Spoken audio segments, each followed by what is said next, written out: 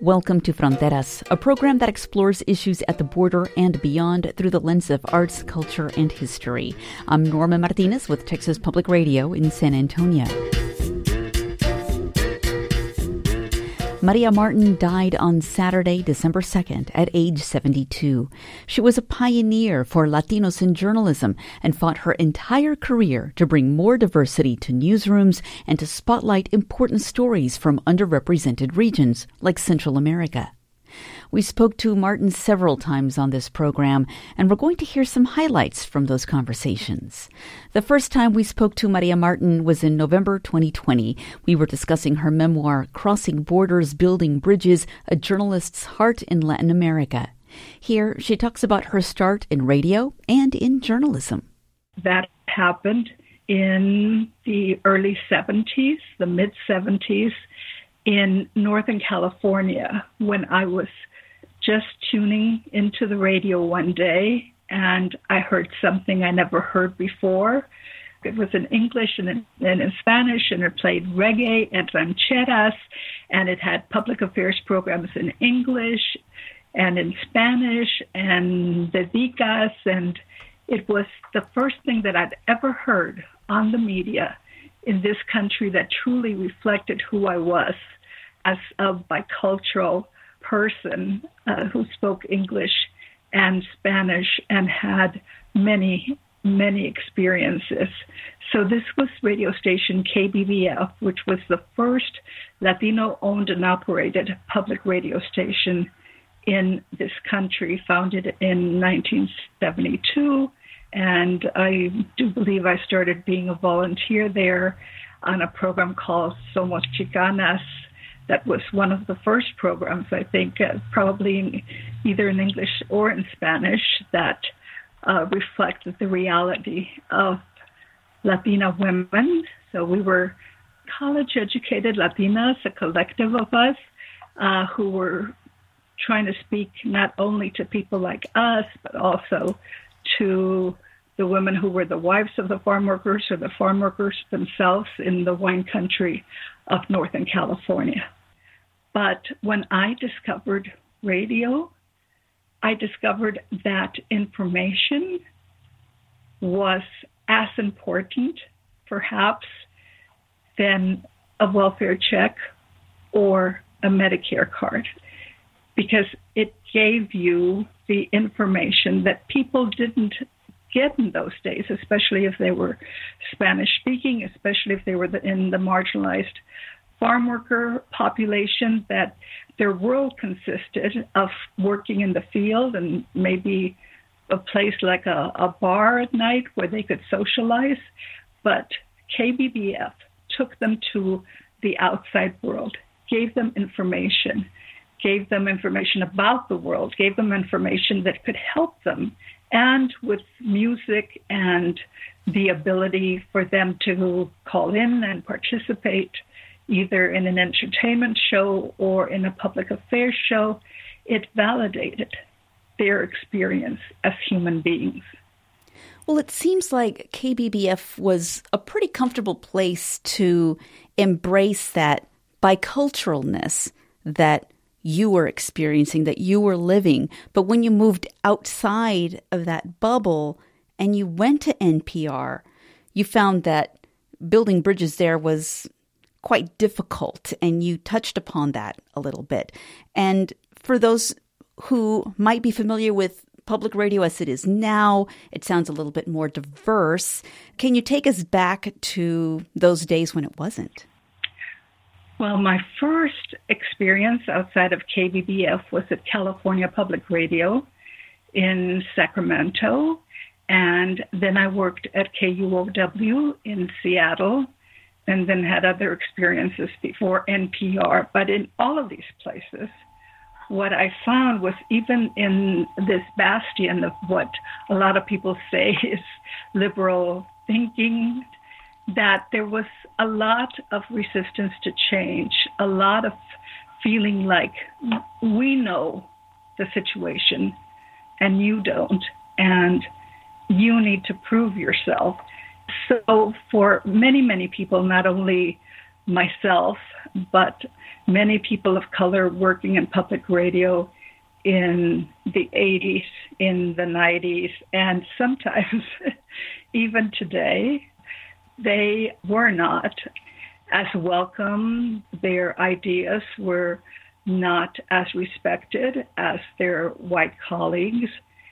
So it's a process, but unfortunately, it's been a very slow process. And I believe, and what I say in the book is that perhaps if public radio had been more open to change, because it was slower to change than even commercial radio, commercial media, the growth of Spanish language media in the 80s and in the 90s was phenomenal. But public radio remained pretty static in their embrace of diversity, so that there might have been some token hires, etc. So this is still something that is very vital for all of the Latino podcasts and the increased number of Latino voices that we hear, yay. But I'm still wondering what the numbers are in terms of those key decision-making positions, not only at NPR and the other networks, but all along in these individual radio stations as well. Because when I left Texas to move to Guatemala, at Texas Public Radio, there was very few Latino voices, except for the late Ernie Villarreal, God bless him. But in a city with such a high Latino population, this was a notable lack of representation. And thank God that is changing. María Martin is perhaps best known for founding and producing Latino USA at NPR. In this clip from a November 2020 interview, she talks about why there was a need for Latino programming. My forte for the first 30 years of my radio life was telling the rest of America about Latinos, that we did have these connections to Latin America, but that's what I focused on, to try to make the Latino beat as real a beat, as respected a beat, as covering health or sports or any other area. Then I worked for the Latin American News Service. When I went to NPR, I was the first and only Latino Affairs editor on the national desk. And then I left to create the program Latino USA. And the idea of Latino USA was for the rest of America to understand Latinos in all of our beauty and all of our pain, news about Latinos, to celebrate Latino culture, and also to introduce the different Latino groups to each other, and basically to have a place on public radio that reflected this reality. You're listening to a special edition of Fronteras, remembering pioneering public radio journalist María Martin. After leaving NPR, Martin decided to live in and report on Guatemala. There, she founded the Gracias Vidas Center for Journalists. In this clip from a November 2022 interview, she explains why she moved to a country that's been ravaged by civil war and from which thousands of migrants flee each year. Guatemala is a place that I'd visited at first, long before I became a journalist, and I was just blown away by its beauty, by its extremely diverse culture. Over half of the population is indigenous, so this is one place in the Americas where the indigenous people haven't been wiped out. They are marginalized. It's like South Africa and apartheid. Here is a majority of the population, but they are discriminated against. They have the highest rates of child malnutrition in terms of education and other norms. They are the last in the population. but they have survived. The other thing was I was leaving at that point some 30 years of public radio and the resistance to change that I mentioned and the office politics that there are. And I was tired, right? But in addition to that, I had a project to produce called Central America After the Wars, Después de las Guerras. Because when I came to Guatemala, it was not only to produce this series and to inform that key audience of decision makers in public radio about Central America and about why the Central American population has risen in numbers in the U.S., but also I had begun to train journalists on a Fulbright and a Knight International Fellowship grant a couple of years earlier on a leave from Latino USA, and that was such a wonderful experience. It was not so much what I was giving to them in terms of skill sharing, but what they were giving to me in terms of really getting to know a country from the point of view of not only people who lived in the capital, but people who lived in the rural areas and the challenges that they faced as journalists, done training in Uruguay and Nicaragua, a little bit in Argentina, a little bit in Mexico, but mostly in El Salvador and Nicaragua, but mostly in Guatemala. And this has been so very fulfilling. And yes, the Gracias Vidas Center for Media both was established to continue informing the public radio audience about Central America, though sometimes the decision makers are not interested in Central America. I found that. So then I basically have, for the great part of the last 15 years, focused more on training journalists. You're listening to our past conversations with public radio journalist María Martin. Martin died December 2nd. We'll be back with more. Stay with us on Fronteras. Welcome back to Fronteras. I'm Norma Martinez. Award-winning public radio journalist María Martin was the first Latina editor at NPR's national desk. She founded the public radio program Latino USA. She spent the last several years living in Guatemala, training journalists at the Gracias Vidas Center for Media. Today, we are remembering María Martin through some of our past conversations. In this clip from September 2022, she talks about the importance of training Indigenous journalists how to tell their own stories. And as in many places in Latin America, for a very long time, it's beginning to change little by little. But the news, came out of the capital, right? And so in places like Guatemala, people who brought the news to the great majority of the population were often on-the-job trained, right? They didn't have a university education or a college degree.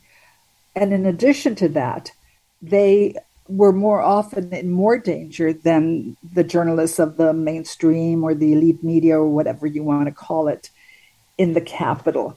So one of the things that I've done during this time that I've worked with journalists is to try to bring the journalists together so that there's more unity. One of the challenges to journalists there is forging unity as well as the need for training. As that has evolved, as journalists in the indigenous and the rural areas have gained access to digital skills and access to getting their information out, the censorship, the oppression of this information has gotten worse. 5 of my students, not only in Guatemala, but mostly in Guatemala, but 1 in Nicaragua, 5 people that I knew intimately that are dead for the work that they do. And now it's getting worse. You're listening to a special edition of Fronteras, remembering pioneering public radio journalist María Martin. Martin traveled frequently to San Antonio and Austin, and here is where she trained even more journalists at the Esperanza Peace and Justice Center, a feminist, politically progressive, and outspoken cultural organization on San Antonio's primarily Mexican-American west side. She spoke about that effort last July. So the Esperanza Peace and Justice Center has a low-power community radio station. I started in community radio at the first Latino-owned and operated public radio station in the U.S. That was KBBF in Santa Rosa, California, in the wine country.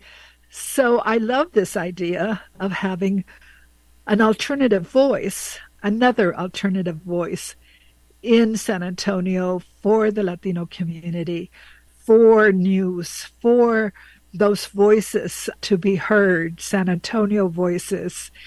So I've been training people connected to the Esperanza in radio production, and hopefully in the next few months I'll also be working with them to continue with that and to maybe work on a format that reflects community issues, community concerns, and is another medium for different kinds of voices and expressions to be heard. So I'm really excited about that.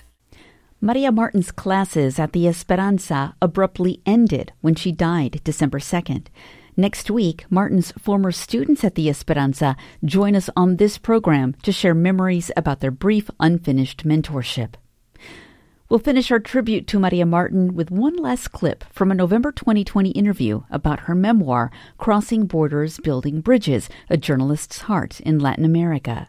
In your book, you express almost a kind of regret that you really wish you could have done more to try to bring that Latino voice more to the forefront in your career, but just listening to everything that you've said and reading about everything that you've done, I think you've gone above and beyond what could be humanly possible. I think a lot of people would have probably given up the fight because it's just a constant uphill climb.